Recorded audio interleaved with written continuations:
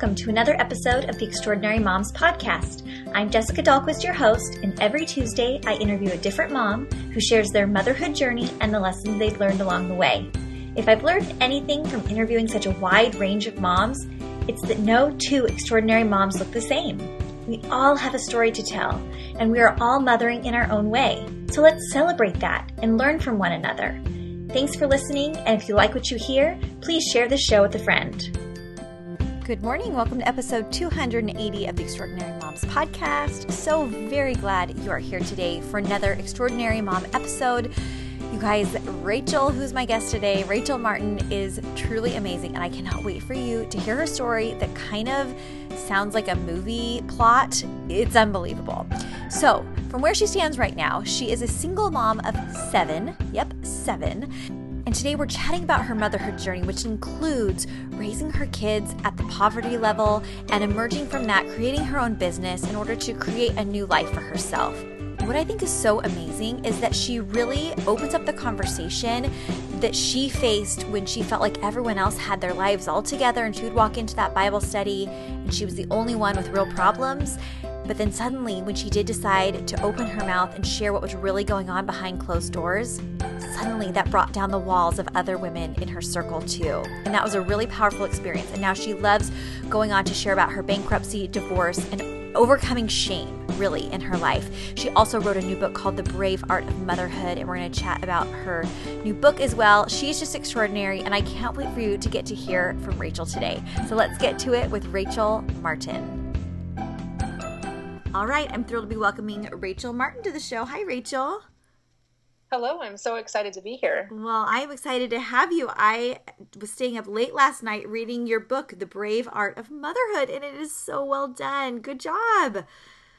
Well, I appreciate that. There is a lot of heart that went into it, so it's always nice to hear it's so well done because you think about how many hours and days and weeks and months went into writing something. Well, I can't even imagine. And then the fact that you even lived these pages that you penned is like crazy in and of itself, and that's what we're going to talk about today. I think you're just amazing.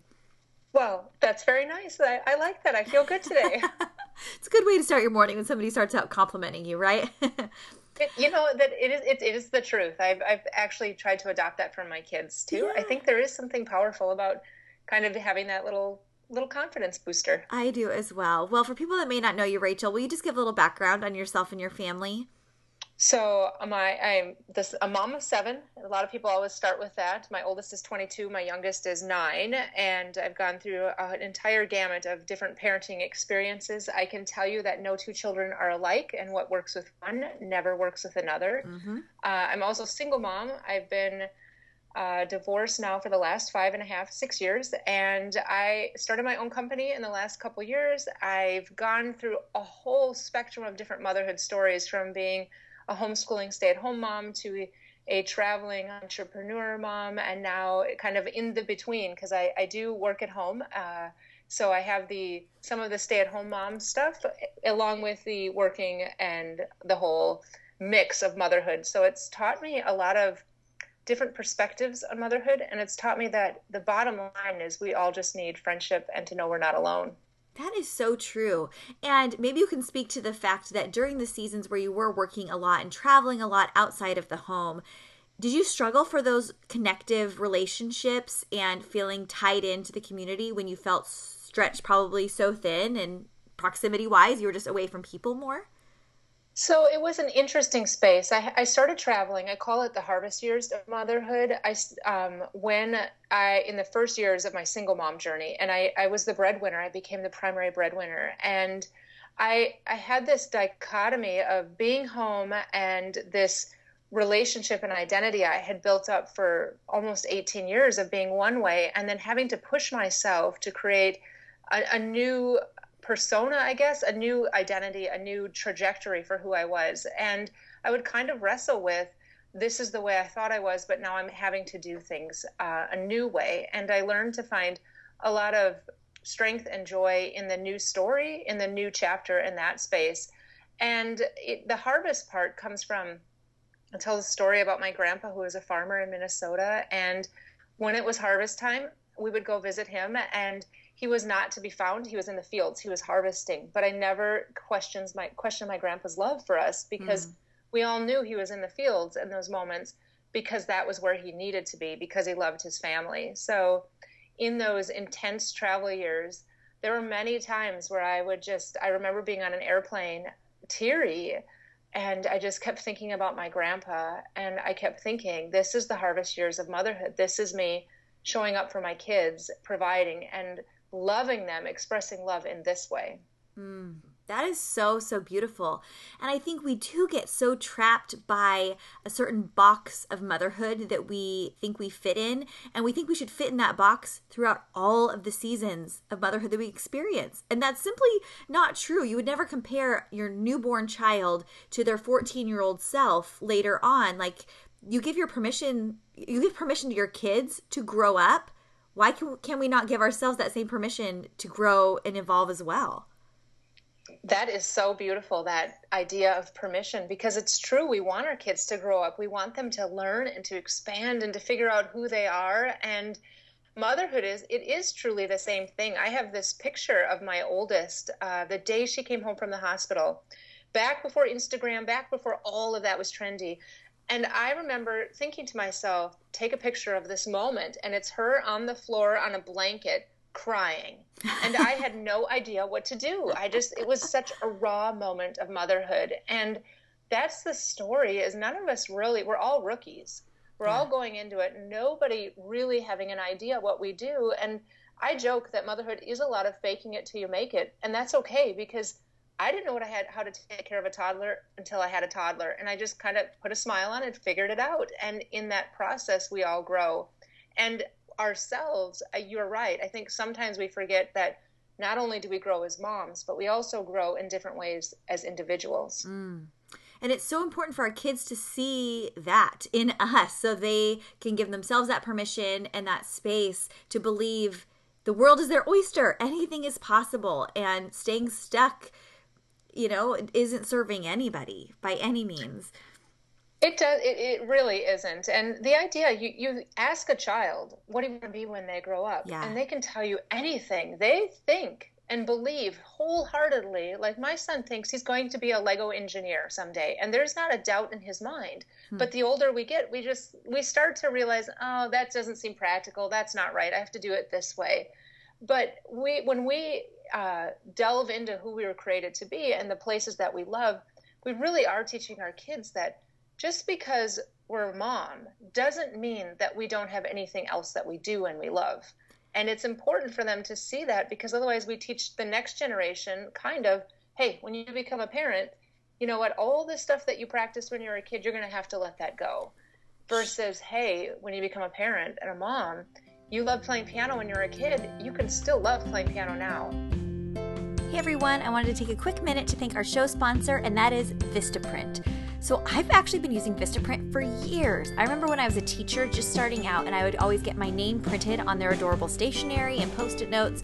I loved giving them as gifts, so I've been using Vistaprint a long time. Well, it just came to my attention that they also have holiday cards and calendars and gifts, and you're going to want to check this out, okay?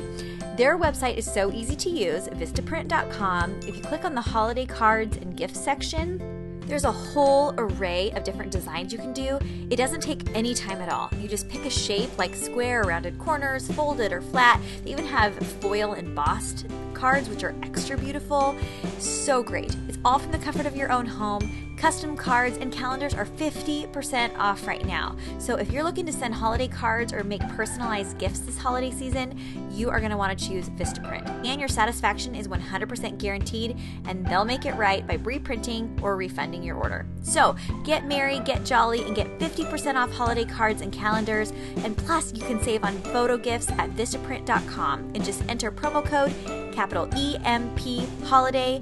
That's Vistaprint.com, promo code EMP Holiday, and that offer is valid until January 31st, 2019. Thank you so much to Vistaprint for sponsoring the show. Get your holiday cards ready. Don't be scrambling at the last minute. Plan ahead. And send one to me if you want my address. Just DM me, huh? Thank you, Vistaprint. Now let's get back to it with Rachel. I think it is so important to ask the question, what kind of mom do I want to be when I grow up, right? We ask our kids that type of question, but what kind of mom do I want to be? You may start out being one way, probably very tightly tied to the you used to be prior to becoming a mom. Like maybe you're an achiever, maybe you're super organized, maybe you're very type A, things like that. Maybe you're a yeller. I was. Right. I yelled so much in my early motherhood, and I did not like that in myself. And so my goal of motherhood is to be a peaceful, calm mom who does not yell, right? And so that's what I want to be when I grow up as a mom. And I'm constantly working every day towards those types of goals. So I think it's great to have in your eyesight some specific goals, even within the realm of being a mom, a label you've already pinned to your chest of well, what kind of mom are you going to be? And then how are you going to do that? Because it's not going to just happen by accident. No. In fact, I think that's the hardest part. And then what I've learned is we all want to do different things. We want to become not a yeller. Or for me, it's really letting go of stuff. My daughter calls me out on it a lot. Like, Mom, she'll sometimes say, you're not that patient or something like that. And I don't like that part of myself. So it's a real discipline for myself not to get impatient quickly or not to get not holding on to stuff. And it's a progress, but you can't make movement forward unless you decide. And it is a decision, like, I'm not going to do this, or I'm going to change that pattern. And then giving yourself grace for the times when you stumble, because nobody learns something or changes something without having the moments where they stumble. Yes. And the first step is self-awareness, to realize that exists in you and that behavior is present. And then the second step is the belief that it can be different if you want it to. It truly is. It is that actual self-awareness. It's that moment where we step back and go, I'm not happy, or I need to change something. And that's scary to admit it. It's much easier to kind of cover it up with different things that stop us from looking at the places in our lives where we really need to maybe make a change. It's hard. It's hard. It's hard to look in the mirror, and it's hard when your kids call you out for those things. And my kids are still 8 and under. So we're only now getting to the point where I'm actually being called out for things that are not going well. But I do really appreciate that opportunity to have that reflected back on me, so that even the things that I'm not super proud of, at least I have the opportunity to work on them. Well, and you're teaching your children that too, because kids don't learn, I always joke, kids don't learn algebra until they learn math. And yet sometimes as parents, we think that, and as moms, we think that we're supposed to be at this place, but we really have to learn the steps to get to that place. And when we have our moments of realness with our kids, we're basically teaching them that change or moving towards a goal, it's a progress. It's not overnight. Nope. And it keeps, it has to be intentional every single day. And eventually it will become less of something that has to be on the forefront of your mind, because we just develop those new habits, which is beautiful. It's beautiful the way the brain works like that. So in reading your book, I loved so much how it starts out talking a lot about the mother you thought you should be and those shoulds. And we've already been talking about it a lot just organically in this conversation so far. But will you kind of elaborate more on what kind of mom did you think you should be starting out? And then how did you rewrite that narrative as you became more self-aware to realize, no, that's not a box I need to be trapped in? Well, I think when you start out motherhood, in that journey, you don't really realize the work part of it. I think we all kind of have that, it's going to be work, that kind of naiveness about it. And then to me, the part that always surprised me the most was how frustrating just simple things could be. I was not prepared for that in my motherhood journey, of the frustration of people needing me all the time and a mess and not having enough of me to go around to deal with everything. So a lot of the should be is where my own ideas of perfectionism that I dealt with. I tend to be, and my parents know it, and anybody that knows me, that's one of the things I have to fight, is not needing to have everything perfect. And motherhood is really imperfect perfection. And it's letting go of the should-be's that the world tells you. A lot of times we see things, and when my oldest was the young, there was no real internet the way it was. It was just, I mean, but I still had pressure. It was simpler. And I know people say that all the time, but I mean, we had Family Fun magazine, and I would still mess up the checkerboard cake that was on it. Mm-hmm. But I think in the last like 5-10 years, the pressures to should be and to have all those shoulds in motherhood has grown more and more from not a thing that we could do, but all of a sudden we're supposed to do all these things. And that dichotomy, that shifting from, oh, you could do this cool party or you could do this, to that's what you have to do as moms, is leading to what I believe a lot of burnout, a lot of aloneness, because we don't want to really be the one to admit that, oh, you know what, I can't do it. But in the admitting, like, I struggle or this part is hard, is where we develop friendships and camaraderie. Yeah, I could not agree more. And during that time of putting on a pretense of what you thought you should be doing, people had very little idea about what was actually going on in your real life. Is that right? It's very true. So I talk a lot about masks, and I was very, very good at saying, oh, it's no big deal, I'm fine, and not wanting anybody to see that what I felt I was messing up. I was constantly feeling I was pretending at motherhood, pretending I wasn't quite grown up. And it was partially because behind the scenes, behind the package, I say, like the filter, there were a lot of things that were not right. And I've discovered that we all have that. I've been in Bible study groups and different groups where everybody kind of comes in and it stays at the surface, but underneath it, we all have these giant icebergs of stories that we want to share, but nobody can see it. They can only see this little bit. And when healing and change comes, it's really when we say, you know what, let you see the real me. Let's talk about it, but let's not stay there. If there's something that's challenging or hard, we don't have to stay in that spot. We can figure out as a group or as a person how to move forward from it. And you talk about breaking your ankle and how promptly your surgeon said, okay, we're going in for surgery, or let's schedule surgery for tomorrow. And you were shocked at the authority and the ability to, okay, would I really continue walking and limping on a broken ankle, or would I go fix it? And it is the same exact thing for the things that hold us back in our lives, that we continue to limp by with, that we're not willing to put on the calendar to fix, that we're not willing to look in the mirror and address. What is that in us? What did you find through your own experience? Well, the ankle story is such a interesting thing. So last year I broke my ankle, and it didn't show up right away, which is, I think, the way things in life happen. We need to change. You don't even sometimes realize you've gone down a path or a habit needs to change. And then about 2 weeks after I had injured it, it just kept locking up. It was really weird. And I would dismiss it, even though I was on the floor in my kitchen writhing in pain when it would lock up. And then it would get better, and I just go, oh, it's no big deal. It's no big deal, and which is what we do again. Something bad happens or something challenging happens. A lot of times we just think, oh, it's no big deal. I'm just going to ignore it. Well, it kept going on, and it got to a place where I ended up finally, I couldn't ignore it. Again, a perfect analogy for life. There comes sometimes places where it is in your face, and I couldn't ignore it, and I ended up I got an MRI before I had surgery on it. And before I had the MRI, as I was getting strapped in, because they have to kind of make sure your ankle is isolated, the tech says to me, can you hold still for 20 minutes? And I said, oh, absolutely. Are you kidding me? This is awesome. No one's going to bug me.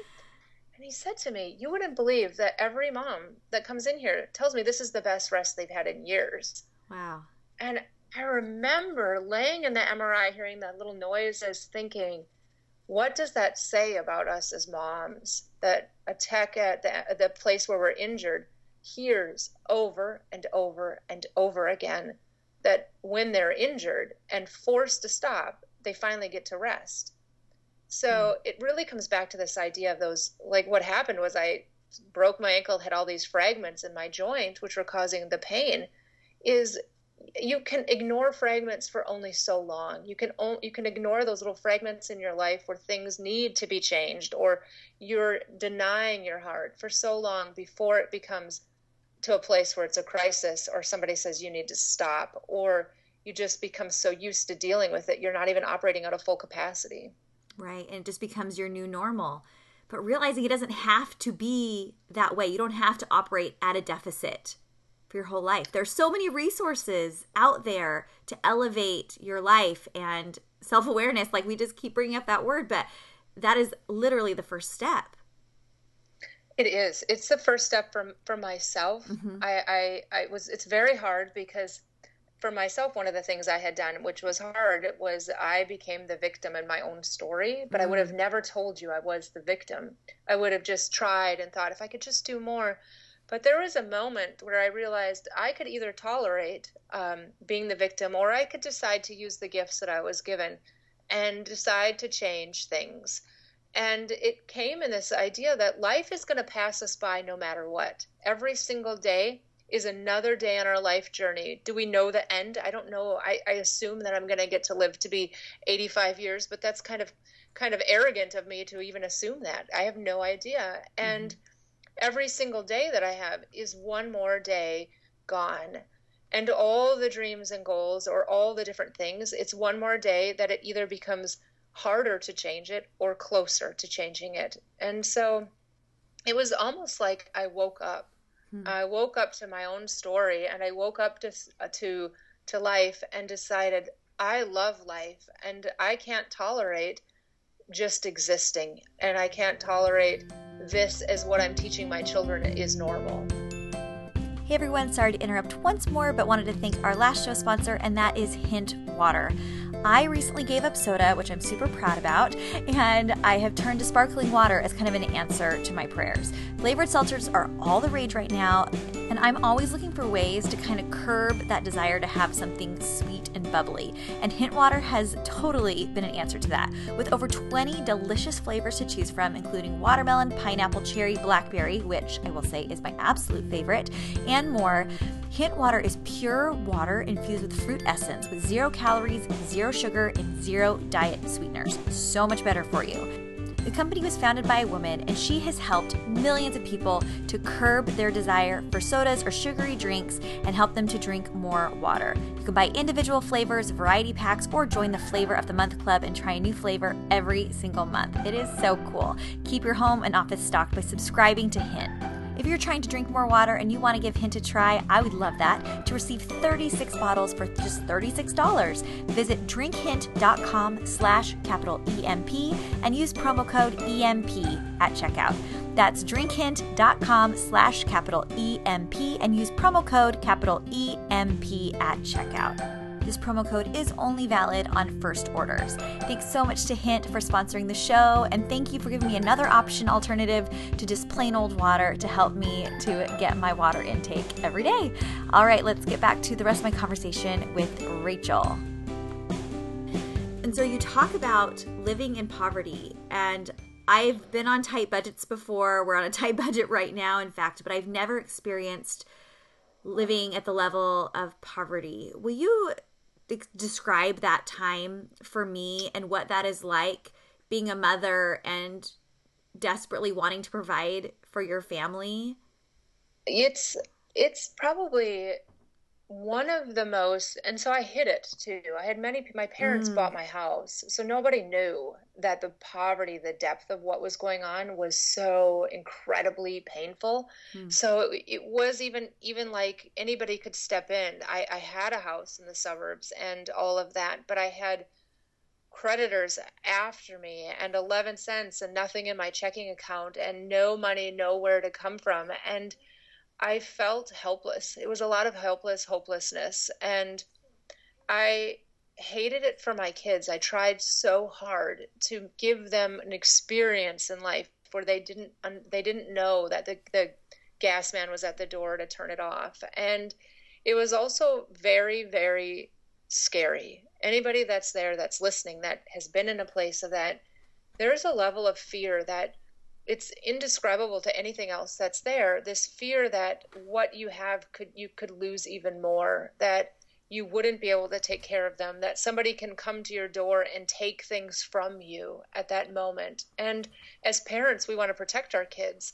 So it was this place of me wanting to protect them and not even knowing how to tell people what was going on. And in the beginning, I think the scariest part for a lot of us is actually just admitting, listen, I'm really broken right now and I can't do this alone, and letting that mask come down to the floor.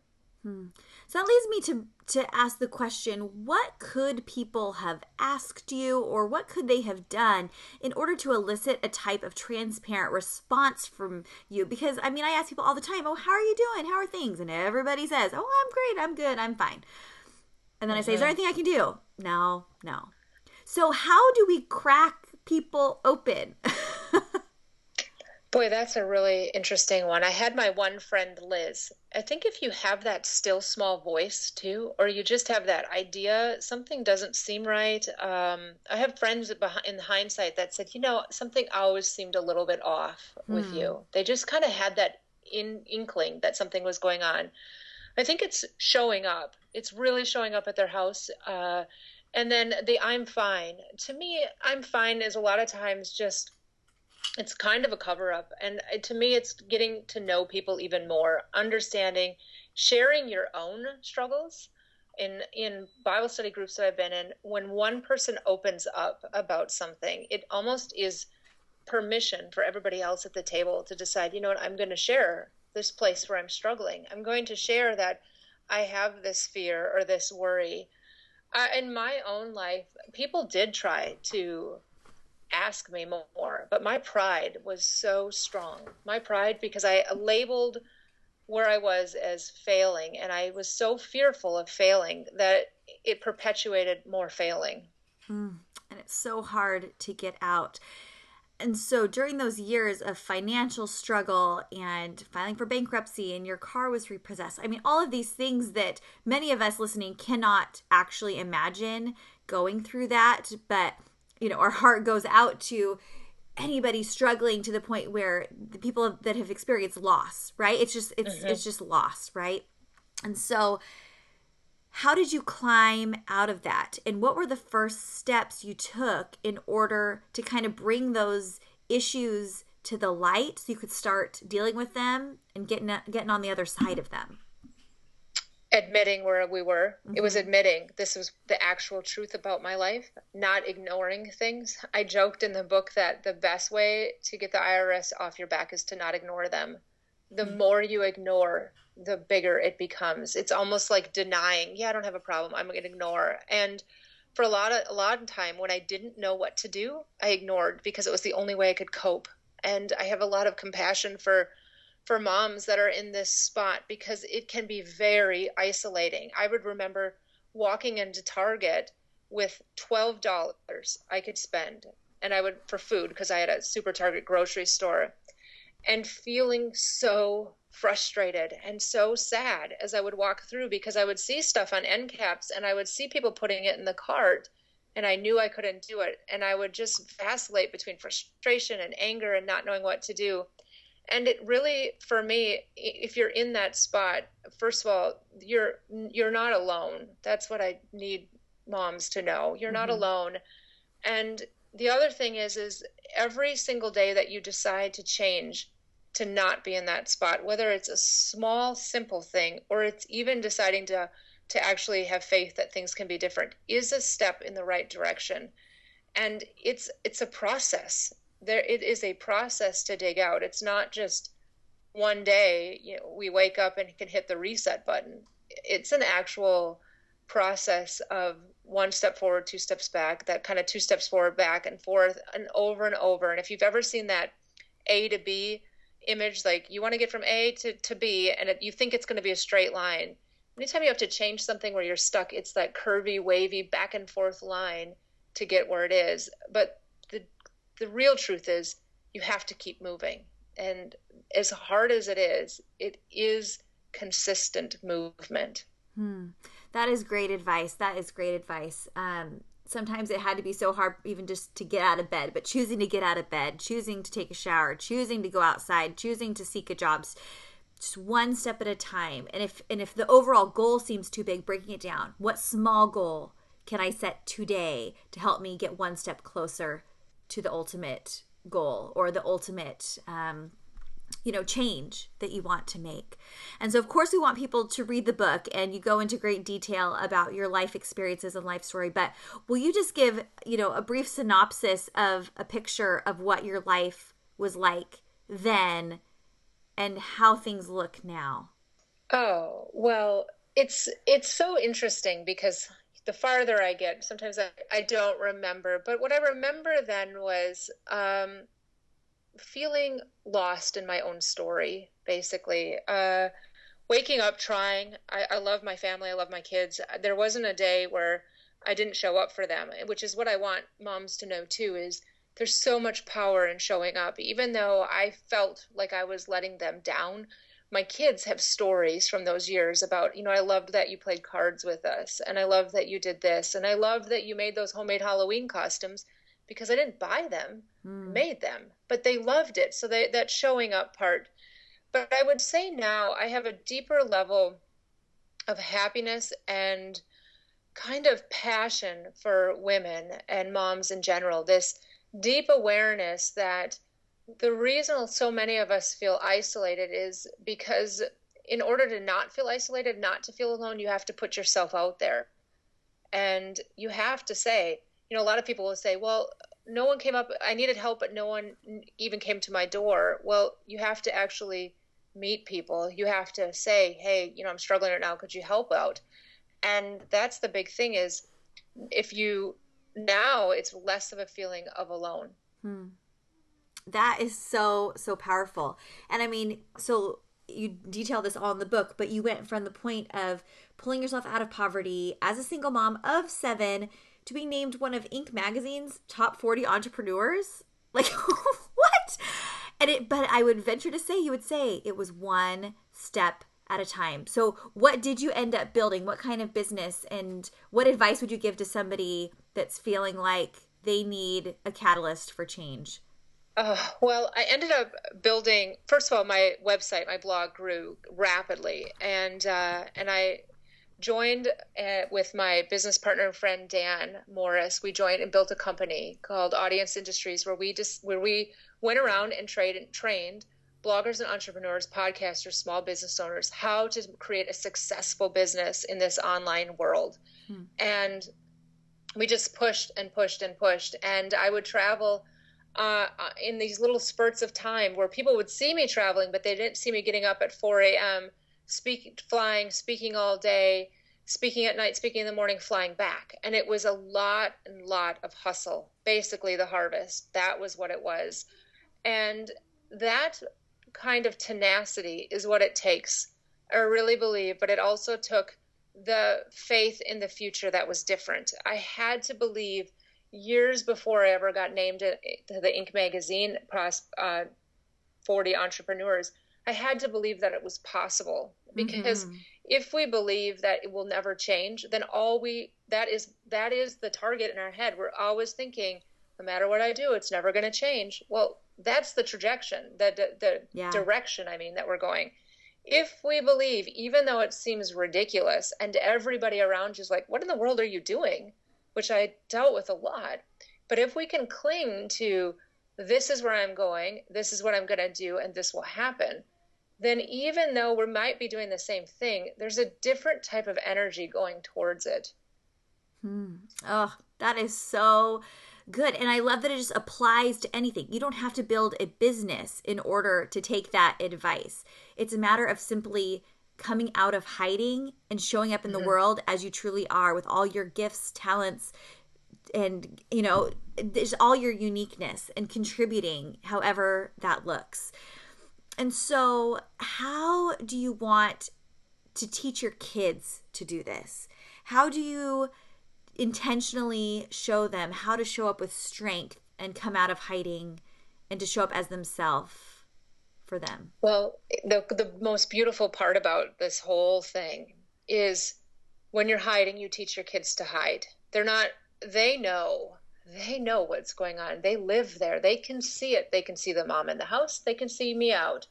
And what I've noticed when you ask the before and after is my kids now, they have a level of confidence in them that is amazing to me. They have this ability to articulate what they want to do and their dreams and their passions in a way that I truly believe is because they've been taught that not to hide. They've been seeing that it's important to be who they are and who they want to be. Oh, that, yeah. And it's more than just what we tell our kids that anything is possible. It's seeing that lived out day after day in the example that you're setting for them. They watch. They totally watch. And that is, I think, one of the greatest gifts that we can give them is they see what's going on. They saw Mom worked really, really hard right now, but things are changing. I wasn't stressed all the time. I wasn't crying all the time. We had food in the pantry. I mean, they were able to see the results of it. And so if we want to teach our kids how to change, we have to be on the same journey. Like going back, because I get the yelling thing. I mean, I dealt with that in my own life, but I can't say to my kids, don't yell if I yell. And so it's that whole teaching aspect. Yes, that is the exact moment I knew, whoa, I'm yelling at my kids to stop yelling at each other. Yeah, yes, that's so not going to work. And that was the moment that I decided I needed to change. And it's not just, and the yelling is just one thing. You know, we cannot expect more of our kids than we expect of ourselves. That's exactly right. Yeah. It's brilliant. It's so good. And now my kids call me out on some of the stuff that I've written and I teach and I share all the time. I talk about not labeling ourselves and I talk about not kind of wearing that. And I've said it to my kids for the last 5 years. And my son, Samuel, he's 9 and he has dyslexia. So I'm really guarding his understanding of self and making sure that he understands that there's different ways that you're smart and all of that, because he's brilliant. He's very smart. But one day he came home from school and he was upset and he said that a girl in his class called him dumb. And me being the mom, I was ready to go back to school because I was mad. Mm-hmm. But then Sam looked at me and he said, but Mom, that label doesn't stick. Whoa. And I thought, oh my goodness, he already understands at the age of 9 that somebody calling him this doesn't need to stick on who he was. And then he said, and I'm going to be kind to her anyway. Oh, come on. Oh, parenting win. Look at you. Look what you're teaching your kids. But the truth is I was all ready to run in, and he taught me. And so sometimes I think as moms, we just have to sit back and watch them because they don't judge and they have a greater patience for other people, a greater understanding too. So yeah. Oh, that is such a great example because so the event happened, the name was called, and he felt it, and he needed to share that with you, and you gave him the space to share the feelings that he had, and he could feel that pain that comes from being called a name, but then he knew that it didn't need to stick. Right. Exactly. And how many of us, either push down the feelings because we think we shouldn't feel the feelings, we should be stronger than that, but then we stick the label on us. Right? Or vice versa. We stay with the feelings so long that it becomes our identity. Right? Exactly. Yeah. And I think that's the interesting thing is about emotions is so often people don't want you to experience whatever emotion you're experiencing. You're thinking, well, don't be so upset right now. It's not that big a deal. I mean, I say it to my kids, people say it to me, but when you're experiencing the emotion, it is a big deal at that moment. Yeah. So I think the greatest gift we can give is to let the emotion, let them experience it.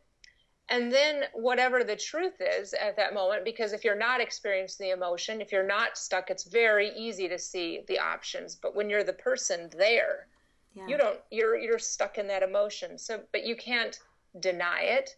So I always say, experience it, feel it, and then deal with it. Let's figure out how we can move forward, because the emotion isn't our identity. Our identity is beyond the emotion. We're just human beings experiencing anger or experiencing sadness or experiencing joy. And when we can step back that little bit, then it becomes less of a label and more of an experience. Oh, that is so important. That is so important. And sometimes, I mean, I know adults that don't do this very well. I'm still working on it, right? So, oh, hello. Oh.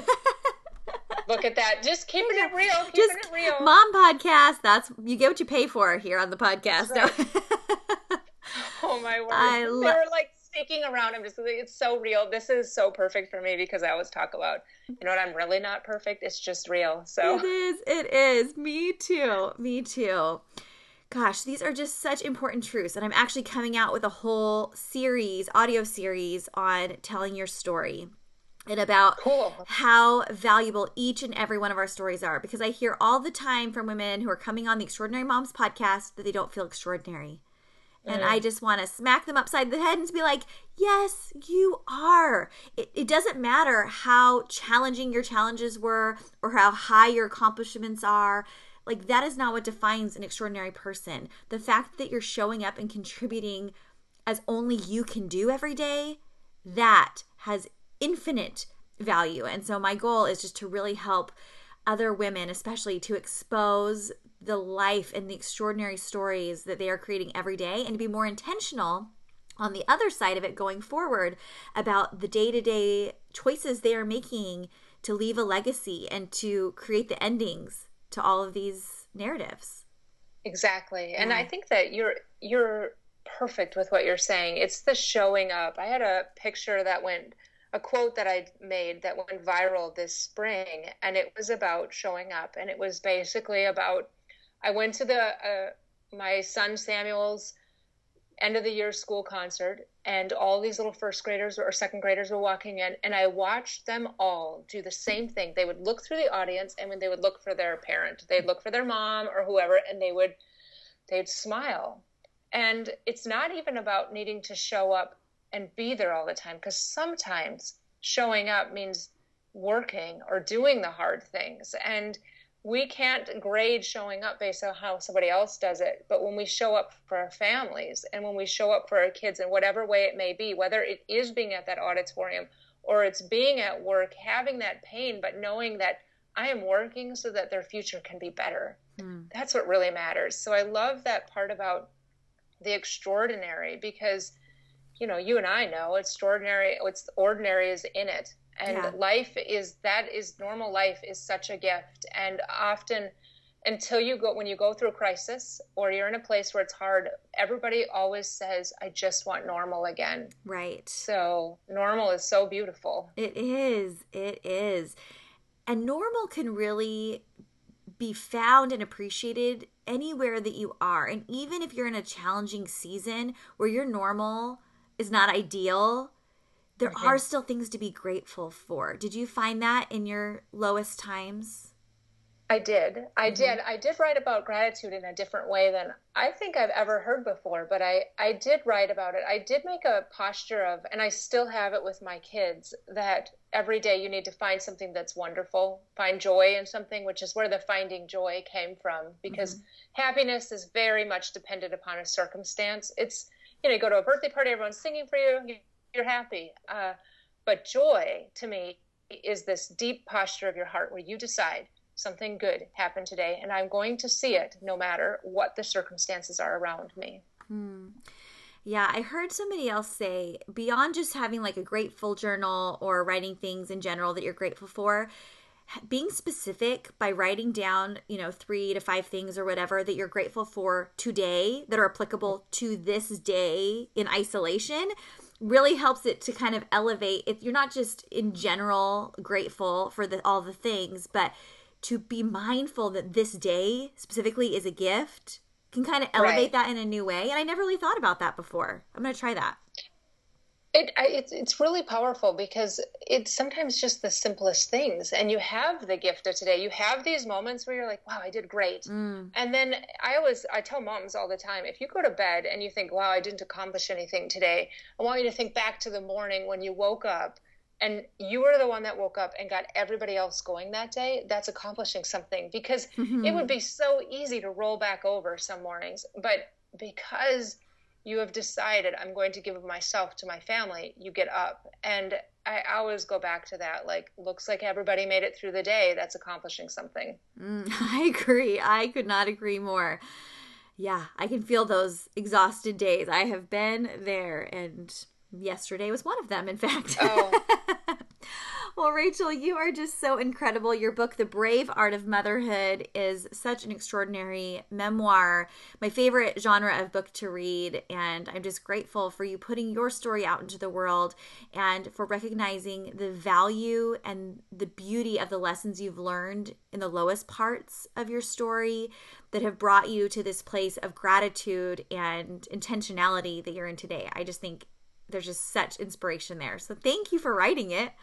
Well, I appreciate that. I decided, I got asked a lot because the readers saw the journey and they said, how did you do it? And I realized, you know what, if I can figure out what it was in my mind that made me one day when it was really hard, decide to do something to push myself forward, that's what I need to write. So it really is. It's like, it's my story, but really it's about these collections of motivation and thoughts for moms in general. Like if you wake up, I didn't want to get to the end of my story and my kids say, you're a great mom. She was a great mom, but she was never happy. I wanted to give them the gift of them saying, my mom was a great mom, but man, she was happy too.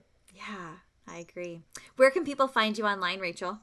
So you can find me at findingjoy.net. or on Facebook at Finding Joy Blog. It's an awesome community of people there. And the book is, you can find it at braveartofmotherhood.com. Perfect. I always ask my guests just one final question, and it's this, Rachel. What would you tell your pre-motherhood self? I would tell my pre-motherhood self to not expect perfection and to really be grateful for the good days and the bad days and the normal days and all of them, because when I put expectations on myself to love every single moment, it almost wiped me out. And so I just give myself grace. There's going to be good, there's going to be bad, there's going to be normal, and in it all, you're just showing up. Beautiful. Thank you for sharing your journey, Rachel. You're amazing. Oh, well, thank you. What a great conversation with Rachel. You need to pick up her book, Brave Art of Motherhood. Everything's linked over at the website, extraordinarymomspodcast.com. It is really a compelling story. And like I said in the beginning, it kind of reads like a movie script. And you're not sure how it's going to unfold. But in the end, look at what she has done with her life for her kids, what she's modeled, what she's learned. She's just extraordinary. So thank you so much, Rachel, for coming on the show today. If you don't already follow me on Instagram, you can do that at Jessica Dahlquist3 or on Facebook at Extraordinary Moms Podcast. Like I said, everything's linked over at extraordinarymomspodcast.com, including pictures of Rachel and her cute family. All right. We are not going to have a Friday episode this week. I am in full crazy mode. We're buying a house right now and moving in the next month, and life is just crazy. So I'm just going to do every other Friday for this month because there's 5 Fridays. So no episode this Friday, but there will be one the next Friday. And actually, that will be awesome because we're going to do a marriage episode with my husband and I talking about a marriage challenge we've been doing lately. So I'll tell you a little bit more about that next week. But coming up next Tuesday for our episode will be the amazing Kathleen Whiting. So months ago, I had her daughter on, Tara Jones. Tara is an extraordinary mom of Indy Lou. She's now pregnant, which is really exciting. She shared about her motherhood journey. And as I've been following her on social media, I've also felt like I've gotten to know her amazing mom. And so I asked Kathleen, her mom, to come on the show as well to tell about her motherhood journey. And I would have never guessed the backstory behind this extraordinary mom. You're not going to want to miss her sharing about being a single mom, many years of her motherhood journey, talking about her ex-husband's struggles and his now imprisonment, talking about the areas of lack she felt like when she was a young mother, and now reflecting back, feeling a lot of guilt and shame around that, and what her new intention is in this season of her life, where she feels like she has more capacity to be intentional, to be a great grandmother. But I feel like there's a lot of breakthroughs on there in terms of the way she views herself. And so I think it's a really vulnerable, important episode that I can't wait for you to tune into. So I hope you will listen in for Kathleen's episode next week. Thank you so much for tuning into the podcast today, and we'll see you next week for another episode with another extraordinary mom. Bye.